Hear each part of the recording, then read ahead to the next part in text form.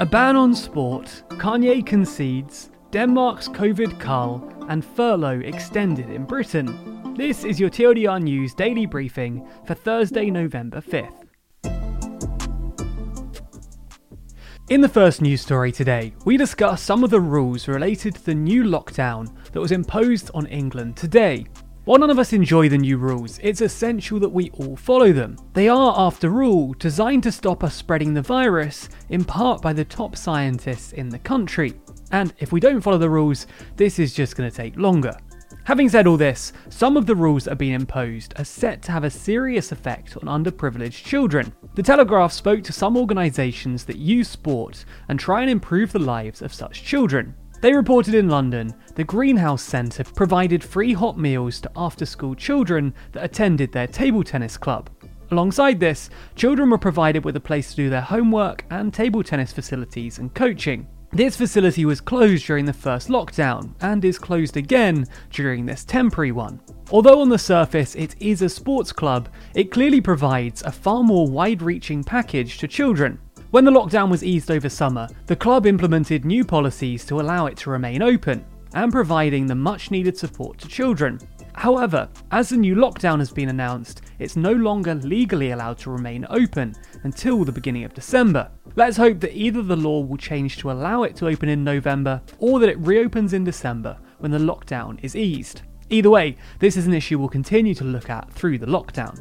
In the second news story today, we take a look at the inevitable, the US election. However, while most of the media is focusing on whether Trump or Biden will govern for the next 4 years, one candidate has been completely overlooked: Kanye West. Despite not gaining the approval of either of the major parties, Kanye did run in this election. And as he discovered, it's notoriously difficult for an independent to win the election. Kanye seemed undeterred by this though, and ended up running in 12 states. In these 12 states, he's so far garnered 57,000 votes. One of these votes was his own, about which he said, "Today I'm voting for the first time in my life for the President of the United States, and for someone I truly trust. Me." However, despite the fact he did receive 57,000 votes, he has accepted that this isn't going to be enough for him to make it to the White House. Unlike Trump or Biden, he has conceded the election. However, he has alluded to the fact that he will run again in 2024 with the not-so-cryptic tweet, Kanye 2024. So maybe we'll end up making another video in the future on his 2024 race to the White House. In European news today, we're going to take a look at Denmark's efforts to try and contain the coronavirus. Well, a coronavirus. Let me explain. While Denmark has been affected, as all countries have, by the coronavirus that's killed over 1 million people globally, it's also discovered that it could be facing an additional threat. The coronavirus has been transmitted in Denmark to mink, an animal similar to an otter or a ferret. As a result, the virus has begun to mutate, leading prominent scientists in Denmark to worry that if the mutated virus transmits to humans and spreads, potential future vaccines will either not be effective or simply won't work. The Prime Minister of Denmark has therefore stated that breeding mink during the pandemic is a significant public health risk, and that Denmark has a responsibility to other nations to ensure that it's not transmitted.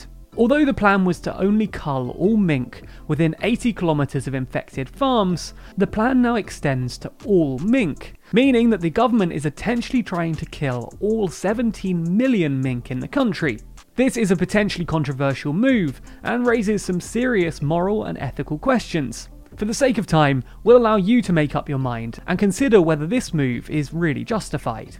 In the final story of today, we move back to the UK and discuss Chancellor Rishi Sunak's plans to extend the furlough scheme. Despite the fact that the furlough scheme has already been extended to cover the entirety of the temporary lockdown, the Chancellor has decided to go further, announcing that it will be extended all the way through to the end of March 2021.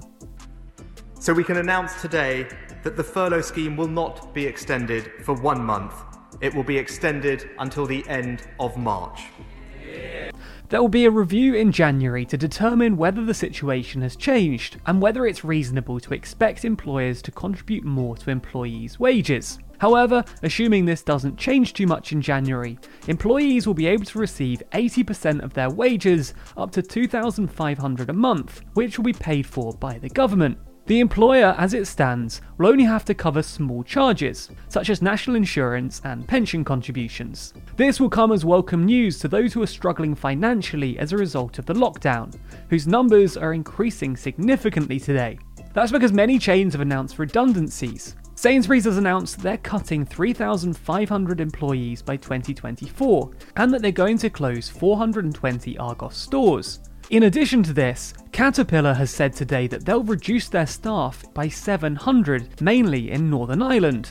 This comes on top of the 1,500 job losses announced by the department store John Lewis yesterday. Perhaps this move by the Chancellor is exactly what employees need. Or perhaps more needs to be done to help those who have already lost their jobs, such as those set to be laid off by Sainsbury's, Caterpillar and John Lewis. For those of you who think the news is too long, be sure to check out tomorrow's daily briefing. Read the newsletter by signing up at tldrnews.co.uk/daily.